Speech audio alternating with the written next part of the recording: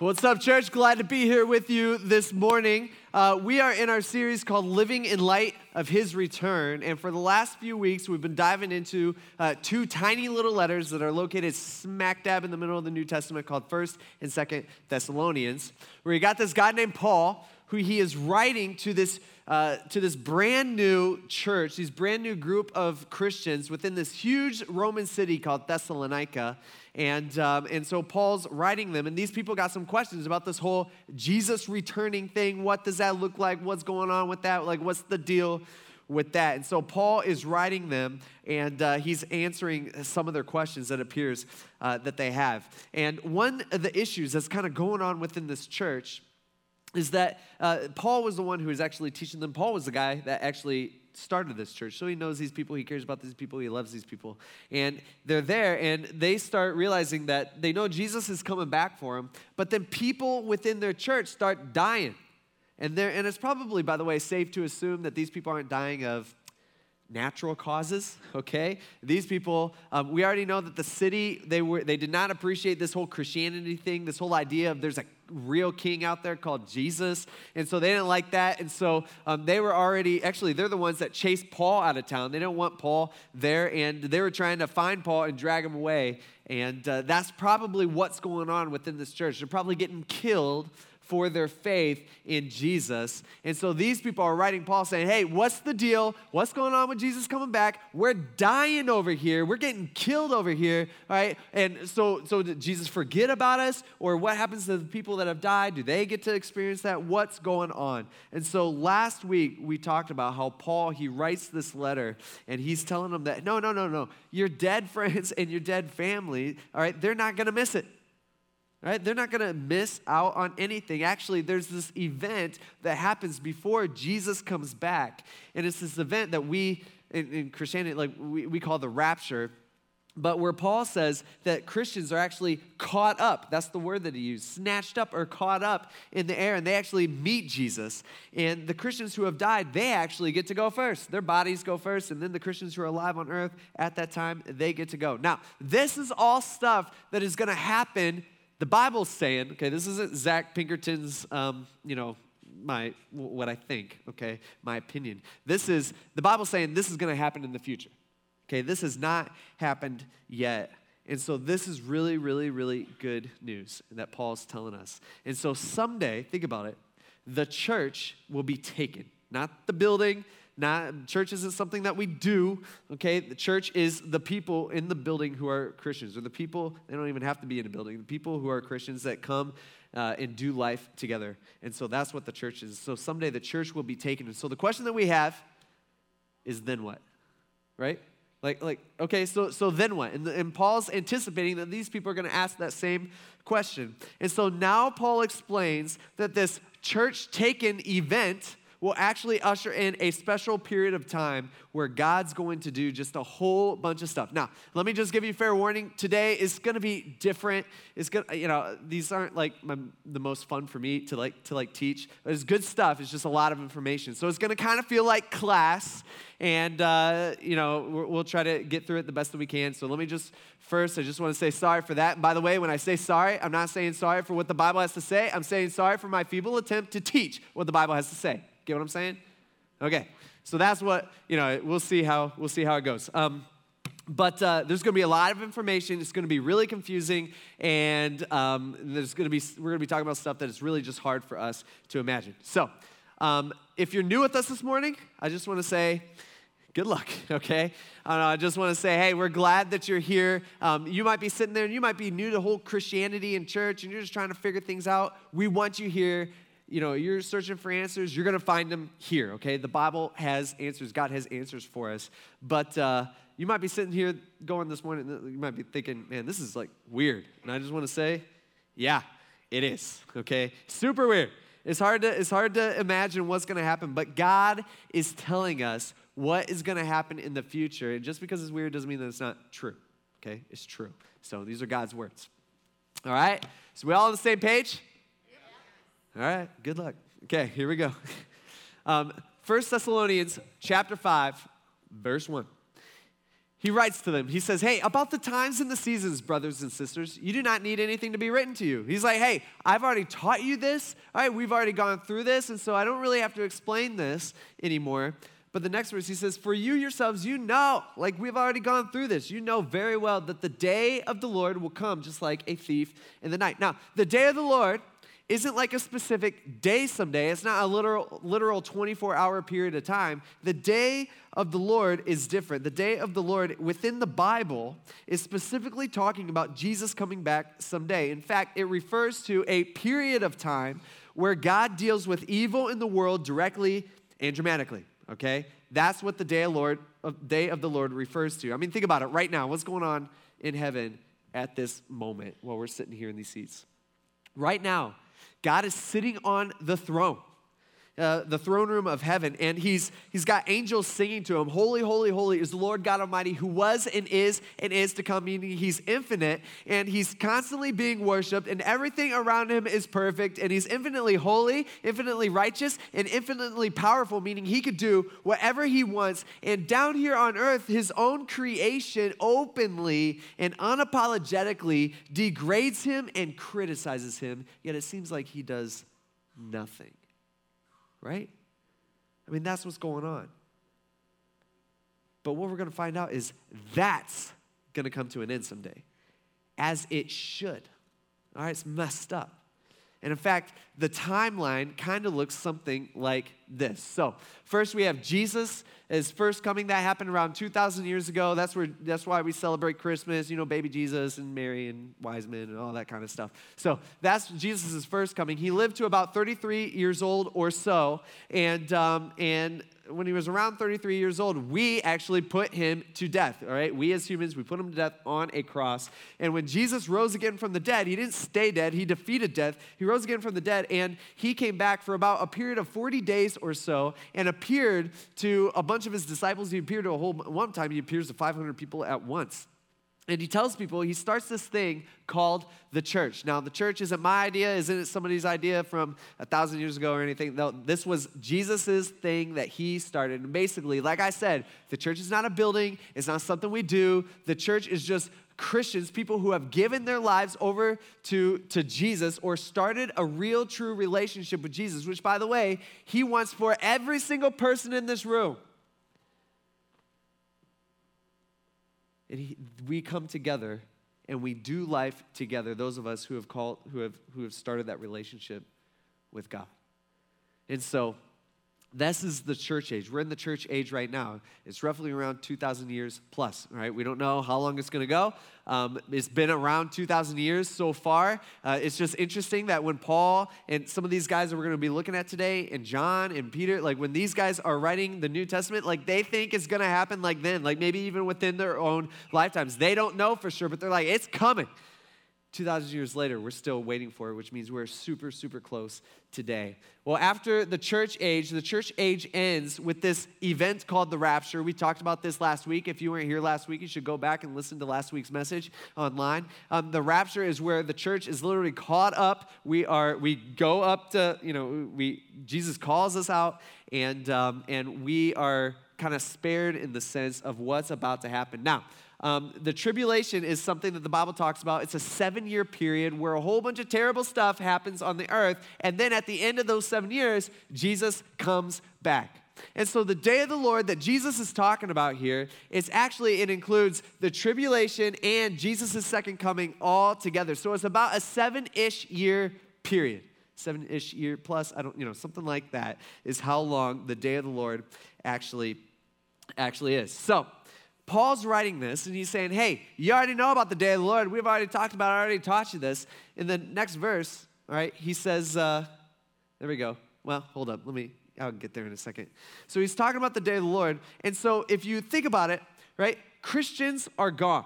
That's what he says. That's how he starts off. We talked about that last week. And what's going to happen when that happens, right? The whole earth is going to be in a panic. Like, I was looking up this week, I'm like, I don't know how many Christians there are on the earth. What's that look like? A lot of people estimate there's about 2.5 billion Christians on the earth at this point, but I know that, in my opinion, that's probably a lot less because we're talking true Christians or people that are actually giving their lives over to Jesus, not just people who say they're Christians. And so let's just assume it's going to be around 1 billion. If it were to happen today. So think about it. 1 billion people on earth just disappear. It's going to be crazy, right? Like, it's going to be chaotic. It's going to be chaos. It is going to be a mess. This is something that's going to affect every nation. I mean, it's going to be nuts. Like, you think COVID changed our world and you're upset about some of the things that are going on with that? Like, what's going to happen when 1 billion people disappear? Right? It's just going to be a mess. And so after that, we can kind of see how because of that event, that kind of leads up to the things that are going to happen within the day of the Lord. So after the rapture, all right, work with me here, track with me. After the rapture, soon after that, we have the day of the Lord that begins. And Paul says, ain't nobody going to be ready. In fact, he says it's going to come like a thief in the night. And what he's pointing to, like, think about this. If someone's going to rob your house, they're going to wait. They're not going to rob your house while you're sitting on the couch eating Cheetos, watching TV, okay? They're going to wait till you're either asleep or you're gone. They're going to wait until you are not ready. And so Paul, he's just pointing that out. He's like, that's how the day of the Lord will show up. Like, people are going to be, in a sense, asleep, or people are going to be caught off guard. No one is going to be ready, and nobody is going to be expecting it. And so Paul explains. In verse 3, he says, when they say peace and security, interesting, how many times have you heard a leader or a politician, talk about peace and security? You vote, well, that's what they all do, right? It doesn't matter if you're Republican, Democrat, or whatever, okay? Everybody promises it's going to be better if I'm in charge. Everybody says that. And so they're all saying, it's the same thing not back then. I did that last service. It's the same thing in the future when this happens. He's saying, when they say peace and security, right? He says, that's when sudden destruction will come upon them, like labor pains on a pregnant woman, and they will not escape.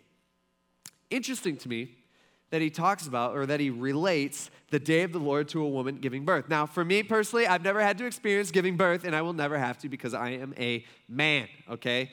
Thank goodness for that. I'm so glad that I don't have to go through that. But I hear it hurts. I know there's probably a good handful of you out there that could attest to that. I remember for our third child, Kate and I, we got 3 kids, 2 years ago for Lizzie, Kate was pregnant, and we had gone through 2 births already, so we're like, we know what we're doing. And experts on this whole birthing thing, especially me, because I watched. Anyway, so we're there. We're at our house, and one day Kate, I like walk in the living room, and she's just like crumpled on the floor, and she's like, moaning, and I'm like, what is wrong with you? What's going on? And she's like, I don't know, it just hurts really bad, but I'm okay. I'm like, well, you're about ready to give birth. Like, do we need to go to the hospital? Like, I don't want to, a mess on my hands.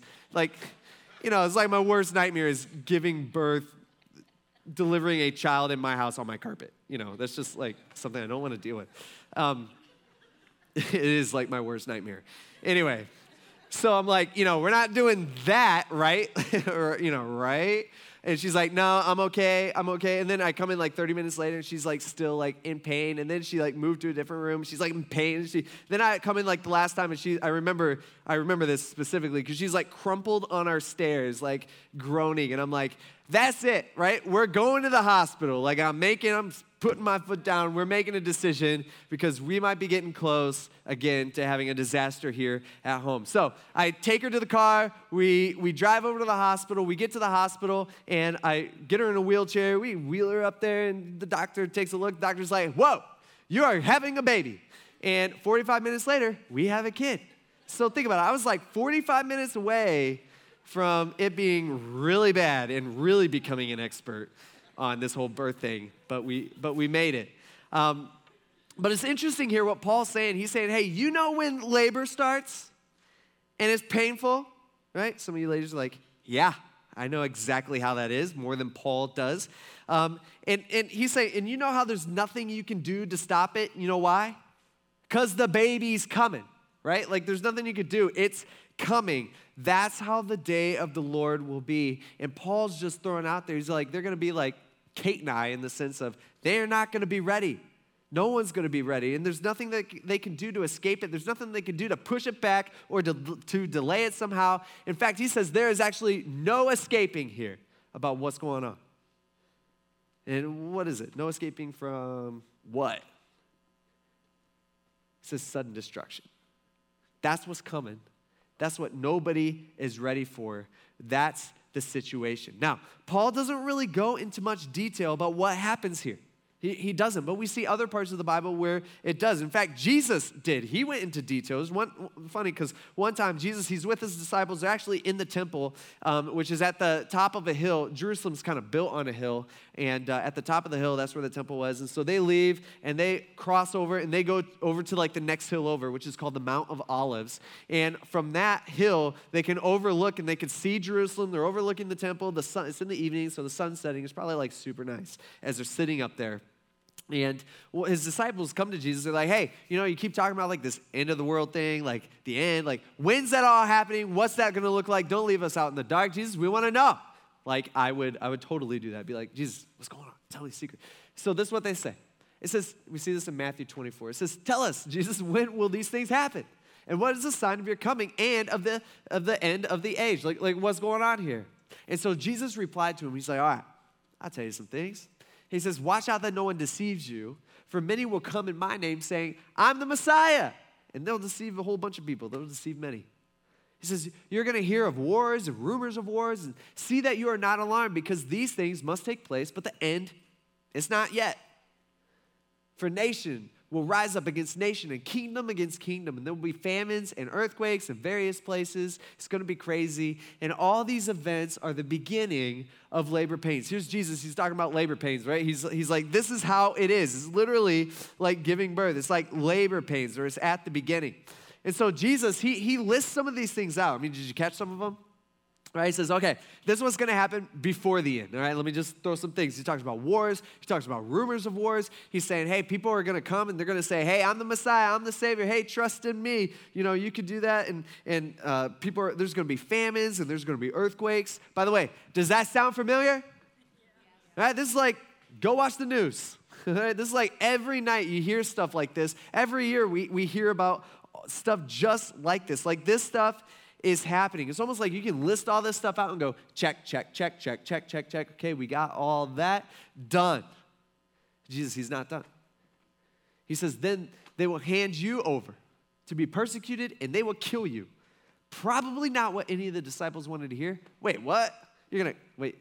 He's like, yeah, you're going to die. Okay, that's how you'll know. He says, you will be hated by all nations because of my name. By the way, let me just point one thing out. We hear this thing like they're going to kill you. They're going to start killing the Christians. And here in our little comfy bubble here in the United States at this point in time in the history of mankind, we're so comfortable and it's nice. Like we don't have to worry about anything like this. We got this thing called freedom of religion and all that type of thing. Guys, this is something that is happening all over the world. Like every year, I actually looked up a bunch of stats this week, but every year it's been increasing for like the last few decades, okay, where more and more Christians are being killed, meaning hundreds of thousands of Christians are being killed, and we don't really hear anything of it, and we don't think anything of it because it doesn't really affect us. But that they'll kill you thing, that is a very real thing to our brothers and sisters in other parts of the world that we just don't have to deal with. Let me just point that out.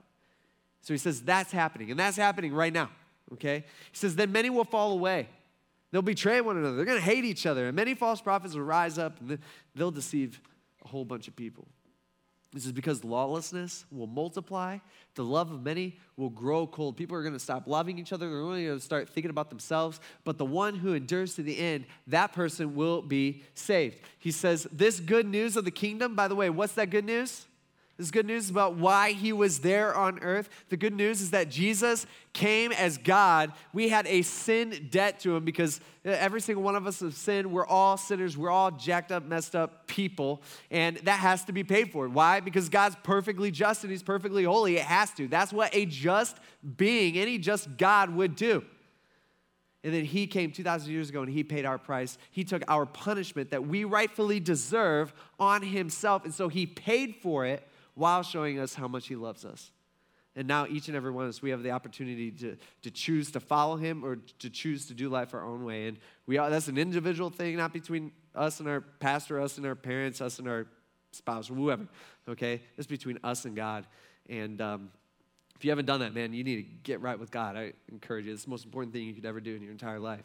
And so Jesus is saying that's the good news, that there's hope and there's actual forgiveness. You don't have to have all this guilt. You don't have to have this shame. He says this good news of the kingdom will be proclaimed in all the world as a testimony to all nations, and then the end will come. See, this is the one thing that I don't feel like has happened yet. I think probably if we look at a map, every nation on earth has probably heard about the good news or heard about what Jesus has done. I think that's been proclaimed. But I think what Jesus is, I think is more specific. I think really, personally, it's more of a people group, okay? And so some nations have 50 different people groups within it or something like that. And so I think every people group, this has to be the gospel, or what we call the gospel, which is just good news, has to be taught to every single one of those. But we are so close to that happening. I don't think we realize this. In fact, many Bible translators, they have this goal. It's actually a goal, not just a prediction. But the Bible, they're saying, will be translated into every language by the year 2025. In fact, they were shooting for 2020. It just didn't happen. But now they're saying 2025 is all going to happen. I mean, this stuff is happening now. It's happening, whether we're a part of it or not. And so all this needs to happen before the day of the Lord that Paul is talking about. Now, God gives us a glimpse of what will happen in those days. We see this actually in the book of Revelation. One time, John, who is actually one of Jesus' disciples, he was actually on the Mount of Olives when they're asking Jesus these questions. Maybe he was the one that asked Jesus, hey, Jesus, tell us what's going on. Come on, give us an inside scoop. That may have been John. We don't know. But later on in John's life, really at the end of his life, John he's been exiled by the Roman government. He's living on this island called Patmos, kind of in prison in a sense. And John's there. And he's an old man at this point. And one day he wakes up. He does his normal thing. He's eating his cereal, reading the paper, maybe drinking his coffee. I don't know what he was doing. But bam, he's in the presence of God. Okay, just all of a sudden. And he wasn't ready for it, and he didn't know what was going on. Now, John wrote the book of John. Oh, Revelation. Okay, that was harder. Yeah. But John wrote the book. We'll get there. All right, just hold up. All right, John wrote the book of John. Okay, God kept it really complicated for us when he did that naming thing. So John wrote John. And when John wrote the book of John, which was really just an account of Jesus' life, because John was there. He's an eyewitness. John describes himself as the disciple that Jesus loved. Isn't that funny? I don't know why people don't find that funny. I mean, here's John. I'm writing a book about Jesus because I was with Jesus, and he loved me more than anybody else. That's how he kind of refers to himself throughout his entire book. He's like, the disciple that Jesus loved, did this and did that. So, Jesus and John were super close. We know that John was one of the inner three.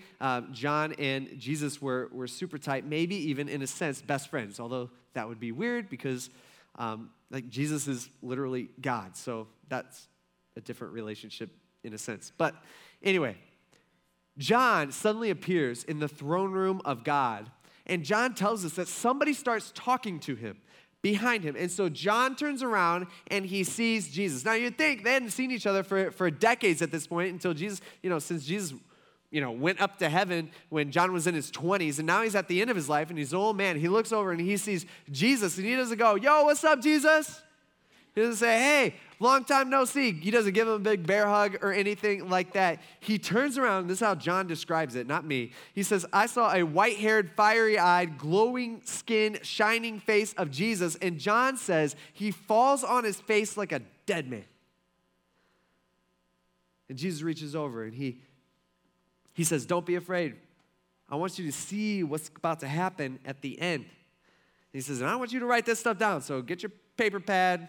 Let's go, because I want you to write this down. And so John watches, and this takes place. In Revelation chapter 5, verse 1, he says, then I saw in the right hand of the one seated on the throne a scroll with writing on both sides, sealed with 7 seals. This gives us the idea. Back in the day, they used to have kings, or for Rome, it'd be the Caesar, who when they were going to write something, they wrote it on a piece of paper, rolled it up, into a scroll, and then he would seal it with hot wax in his ring. He's the only one who had a ring like that. You couldn't be copied. And so basically that ensured two things to the reader, saying, A, this is actually from the king or the Caesar, and B, no one's like messed with it or read it, because he was the one who opened this up. So same thing that's going on in heaven. It says he saw the scroll and it's there. And then he says, I also saw a mighty angel proclaiming with a loud voice. He says, who is worthy to open the scroll and break its seals? John says, but no one in heaven or on earth or even under the earth was able to open the scroll or even to look in it. They weren't even to look inside, like even get a peek.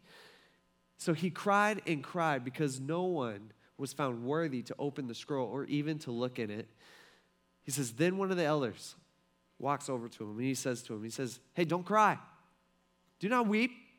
Look, the Lion from the tribe of Judah, the root of David, has conquered. Real quick, he gives us, this isn't like a physical lion comes up, it's hairy, it's not what's going on. All right, he's describing he's describing Jesus. He's saying, don't you worry, John. There's someone who's like a lion, who's like fierce and strong and nobody can tame and dangerous, but also good. It's like the Aslan from Narnia type look. He's like, that lion, all right, that person, he can open up that seal. I can promise you that. And so it says, do not cry because look, the Lion from the tribe of Judah, the powerful lion, Jesus, the root of David, has conquered so that he is able to open the scroll and even its seals. He's got this. And then John says, then I looked, and he's pumped. Here comes this ferocious, God figure, Jesus, Lion of Jesus. He says, then I saw one who looked like a slaughtered lamb. Right? He's expecting like a lion. He's like, no. This person that walked up looked like they had been beat, bloodied up. I mean, this is like a slaughtered lamb looking of a person standing in the midst of the throne. Reminds us that Jesus, when he came first, and we killed him, right? We beat him up. We, scourged him. We hung him on a cross, and he bled. He came as a suffering servant for us. He didn't have to. This is God of the universe here. But he did that for us, to pay the price for us. And he's saying, that's what he looks like. You got this Jesus guy. He's standing there. He's all ripped to shreds and bleeding. And it says he went and he took that scroll out of the right hand of the one seated on the throne. And when Jesus does this, the Bible says that everyone, the angels, there's the people that are there, even the Bible talks about like these beast things that are also there. It says everyone starts yelling and everyone starts screaming, worthy is the Lamb. They don't say worthy is the Lion, they say worthy is this Lamb. And Jesus begins to open the seals, which are connected to the things happening on earth during the 7 years of tribulation or during the day of the Lord that Paul has been talking about. Now, for us this morning, we don't got time to go through everything in detail, and we don't have time to go through the scientific aspects of everything, but I do want to assure you it's there. In fact, it's kind of interesting when you talk about the end of the world and all this stuff. For the last 2,000 years, it's been the church that has been screaming that out, and everybody's like, it's not going to happen, But now, I'm just pointing this out. I don't want to argue. Don't even want to talk about it after the service. But now, it's just interesting that the scientific community is saying, whoa, we're all going to die. You got global warming. You got all this stuff. People talk about asteroids and all this kind of thing. And it's just interesting. It's like they finally caught up. Like, yeah, there's scientific evidence to how all this could happen. So, again, we don't have time to go through everything in detail, but I do want to quickly tell you what happens, and we're going to go fast. Ready? All right, well, all 6 of you guys are, good luck. The rest of you guys just try to hold on to your seat. I don't know. Anyway, okay, so this judgment or punishment that happens within the first 7 years, it happens in three phases, and it kind of looks like this. You got the seals, you got the trumpets, you got the bowls. Each one of these has 7 things that happen within it. It doesn't happen like 7 seals and 7 trumpets and 7 bowls. It's not like in that type of order. It actually goes 1, 2, 3, 4, 5, 6, the 7th seal. And within the 7th seal, you have 7 trumpets, and you got that going on. And then within the 7 trumpets, you have 7 bowls. Again, each of these seals, trumpets, and bowls, that can get confusing. It's just 7 things that are going to happen, okay? And it's split up into these 3 phases. Basically, as you can see here, it gets progressively worse as time goes on. Does that make sense? All right? It gets way worse. The seventh seal, you have all this happening. The seventh trumpet, you have all this happening. I mean, it's going to get way, way worse as time goes on. So here we go. Jesus, he's standing there in the throne room of God, and he busts open this first seal. And we see, basically, God's just telling us what's going to happen. And he's using this kind of as a visual illustration for us. But during this, a world leader steps on the scene. And the Bible calls this world leader the Antichrist. We're going to actually be talking about that next week, so make sure you come back as we go into all the political stuff, not current political stuff. Okay, no one's going to come for that. But political stuff of what this will be someday, just there we go. So this world leader steps on the scene and brings peace. Interesting that the 7 years of tribulation, that the Bible talks about, it begins actually with peace, right? Not like destruction or not violently. It doesn't begin violently. It starts out with peace that this world leader brings. But that peace does not last for very long. So Jesus, he unseals the second seal, and that peace is taken away, and war breaks out between the nations, okay? So each country, they start fighting each other, which is something that we've seen in the past, and it's going to happen again in the future. The third seal is broken, and there's a famine that takes away a bunch of the food on the earth. And when this happens, the Bible explains that there's going to be like hyperinflation going on. Now, interesting because with COVID and, all the stuff with transportation and all that, that we hear about on the news, like some of you guys are super mad because I've heard you complain about it, where it's like, inflation. Why is food costing so much? Gas prices. You know who you guys are. You guys complain about it all the time, okay? We don't understand and I'm with you, by the way. I don't like paying more money for stuff. So we don't understand what this is. Like, this is hyperinflation. Way worse than anything that we think we might be experiencing, anything that we think is bad right now. This is hyperinflation. In fact, the Bible's saying that people, just to get food, they will sell like everything that they have. Just to get like a loaf of bread, just so they can survive for another day. That's what's going on. The fourth seal is broken, and 1/4 of the population on earth, they end up dying. And they die a variety of ways. Number one, from the wars. Number two, from this famine or from the lack of food. Also from sickness. And then the Bible says, and also from wild animals. Interesting, as I read that, I'm like, what's that mean? Like lions, tigers, bears, they break out of the zoos, they go mauling people. Like, what's that look like? I don't think so. In fact, in the history of humanity, we've had to deal with this stuff. Something as simple as like rats, okay, that carry diseases, and places throughout the world have already been devastated in the past by animals like rats, okay? And so it could be something as small as that. Don't really know. The Bible doesn't tell us, but that happens. And so 1/4 of the population on earth dies during this time. It's a short period of time. The fifth seal is then broken, and the Christians are then killed. Now, some of you guys are going, what? Christians? I thought they were taken. You said they were raptured up. What's going on? God reneging on this, or what's the deal? No. The Christians are taken, and for a while, as long as it takes for someone to go, okay, God, for a while, there are no Christians on the earth because they're all gone. But then there's still Bibles, and people start coming to Jesus. Maybe, like if this were going to happen a year from now, maybe even some people in this room, you'll be remembering this message and going, whoa, this is happening. And like the rapture, people just disappeared. And so people give their lives over to Jesus. And so for the first few years of the tribulation, the church is kind of restarted with a brand new group of people. And those people, the Antichrist or this world leader, starts to put to death because they refuse to worship this world leader. And then Jesus, he opens up the sixth seal, and the worldwide disasters happen. There's a huge earthquake. The sun is blocked out. The moon turns reddish, and it sounds like there's like fiery rocks falling from the sky, which could be something like a meteorites falling on the earth. And the Bible tells us that people start running for their lives, and they start hiding in caves. And then the seventh seal is open. John tells us as he's watching this, and Jesus opens up the seventh seal. It says the heaven is silent for 30 minutes. And I don't think it's just they had nothing to talk about. I think heaven and everybody there, I think they are shocked by what is about to happen. Then John tells us that some angel hurls a huge fireball at the earth. Probably something like a meteorite type thing. And it causes an earthquake, causes a global storm, not just a little storm that goes away tomorrow. This is a global storm, something that has never happened on the earth before. and then the trumpets start. So we're to hear.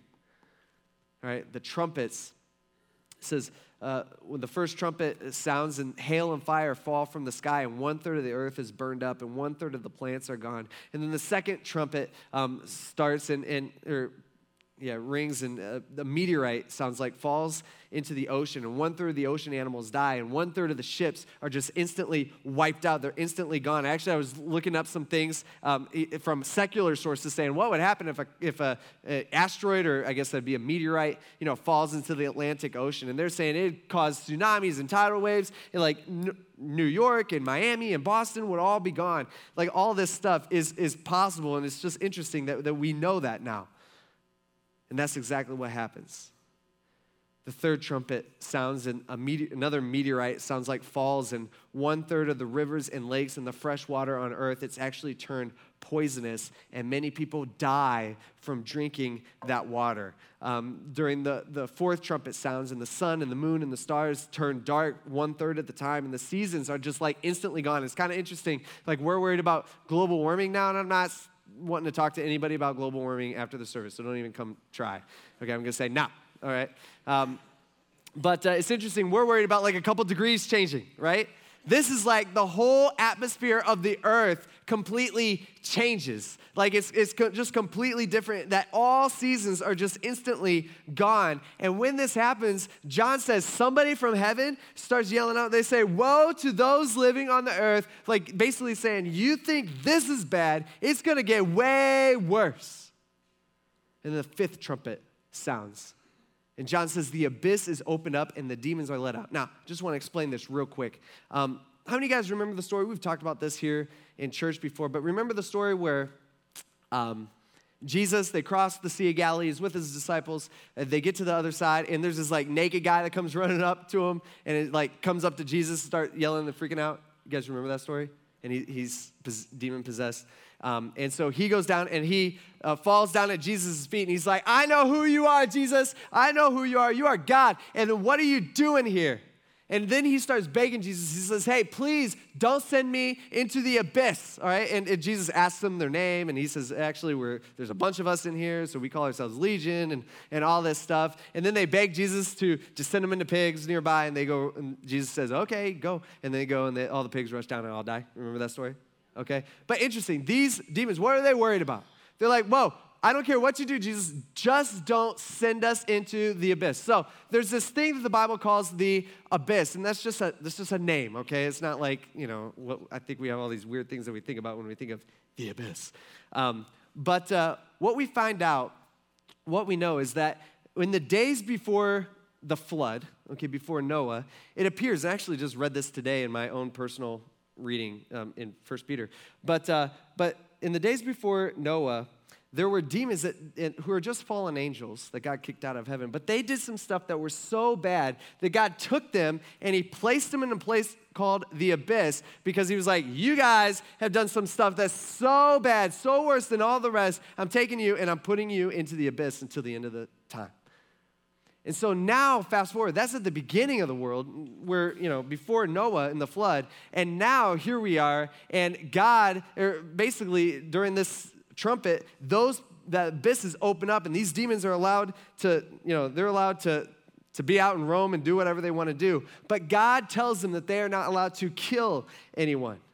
And so all they do is they torture people, and people beg to die, but they won't die. And they do this, the Bible tells us, for 5 months is what John says. And then the sixth trumpet sounds, and 1/3 of mankind dies by fire. John says, by fire and smoke. Again, he's just trying to describe what's going on. This could be a nuclear bomb. This could be any type of bomb, I guess, really, or a meteor or something like that happens. And so for us as Christians, I think we start to feel bad for these people, right? Like, we feel bad for these guys. Like, surely these people are running to God. Like, this is horrible, horrible stuff. But John says this in Revelation chapter 9. He says, the rest of the people who were not killed by these plagues, they did not repent of their works of their hands, to stop worshiping demons and idols of gold and silver, bronze and stone and wood, which cannot even see, hear, or walk. He's like, this is stupid. He says, and they did not repent of their murders, their sorceries, their sexual immorality, or their thefts. He's like, they didn't care that all this was going on. They weren't going to go to God. They're not going to go to God. And then the seventh trumpet sounds, and there's another global storm and an earthquake, and hail falls from the sky. It's just terrible, terrible stuff. And then the bowls happen. Right? The bowls, it's this picture of God pouring out this stuff that's going to be happening on the earth. Like he's pouring it out. So the first bowl happens, and it's an epidemic that happens throughout the entire world. It's kind of sound familiar, kind of like a COVID thing maybe. But this is where there's painful sores all over these people's bodies, and it just hurts. And then the second bowl is poured out, and all sea life just dies. It's all dead. And then the third bowl is poured out, and all the fresh water and rivers and lakes, they all turn bad where people can't drink from them anymore. And then the fourth bowl is poured out, and the sun becomes too hot where people can't go outside, and it hurts, and people are getting burned. And even then, John says, these people, they start cursing God when this starts happening. And then the fifth bowl is poured out, and the sky turns dark, and these people still refuse to repent. And then the sixth bowl happens, and Satan and the demons, they go and they gather all the nations together and all the people on earth together. And then the seventh bowl happens where there's this huge earthquake like no other. And the mountains disappear, John says. And he saw the islands, they disappeared as well. And 100-pound rocks fall from the sky. And it's almost like God is reconfiguring the earth to pre-flood conditions. It's like he's putting it back to the way he originally made it in preparation for the coming of the king. In the meantime, the people curse God. And that's when Jesus returns, which we'll talk about the next couple of weeks. But these things, all that happens are within these 7 years, and that's what Paul is referring to when he talks about the day of the Lord. Again, it's a period of time where God deals with evil in the world directly and dramatically. And it sounds intense, and it sounds terrible, and it's so big, and it's so bad. I don't think we have the ability to even imagine what it's going to look like. But the good news is that we as Christians, we don't have to be afraid because we won't be here, right? This has nothing to do with us because we won't be here. In fact, Paul, back to 1 Thessalonians, he reminds them, he says, but you brothers and sisters, you're not in the dark for this day to surprise you like a thief. Like you won't be surprised. You actually won't even be there. He says, for you are all children of light and children of the day. We do not belong to the night or to the darkness. He's saying, we are not a part of this. We're gone. We're out. We've been sucked up. You know, we're done. He then says a few verses later, he says, for God did not appoint us to wrath. He didn't appoint us to punishment. That's not what he wants for us, but to obtain salvation. He wants to save us from that. He wants to pay for everything we've ever done wrong. And the only way we do that is through the Lord Jesus Christ and what he did on the cross 2,000 years ago, who he reminds them, he says, who died for us so that whether we are awake or asleep, or whether we are still alive when that happens or we are dead, we may live together with him. Therefore, this is what he wants us to do.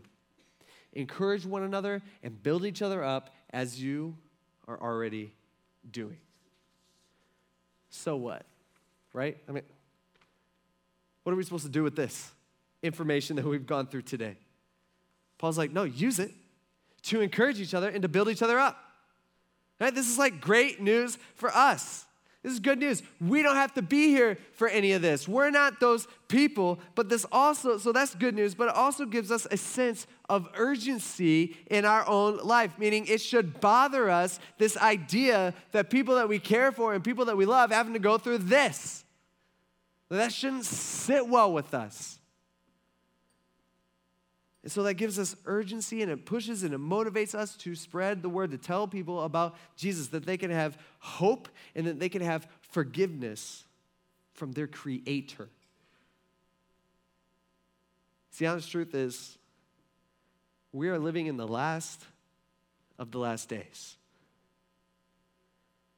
That doesn't mean you should worry about it or freak out or, anything like that. That's really, Paul's saying that should be encouraging to us, and that should give us a sense of urgency that our mission and our job, we got work to do with the people within our own lives. And it means something. Let's pray. God, we thank you for these words. Some of it's hard to imagine, and Maybe for even some of us, this is hard to believe, but God, it's truth. It doesn't really matter what we think. And this is what's going to happen someday. It might even happen within our own lifetime. But God, we thank you for coming and saving us. You didn't have to do that. You don't owe us anything. You did that because for some reason you love us. But God, we thank you for caring about us. And we ask that you'd use these words to help us feel that urgency in our life. Help it to bother us. That people around us that we know might be here for that. And we ask that you'd use us. God, we thank you for this day. In Jesus' name, amen.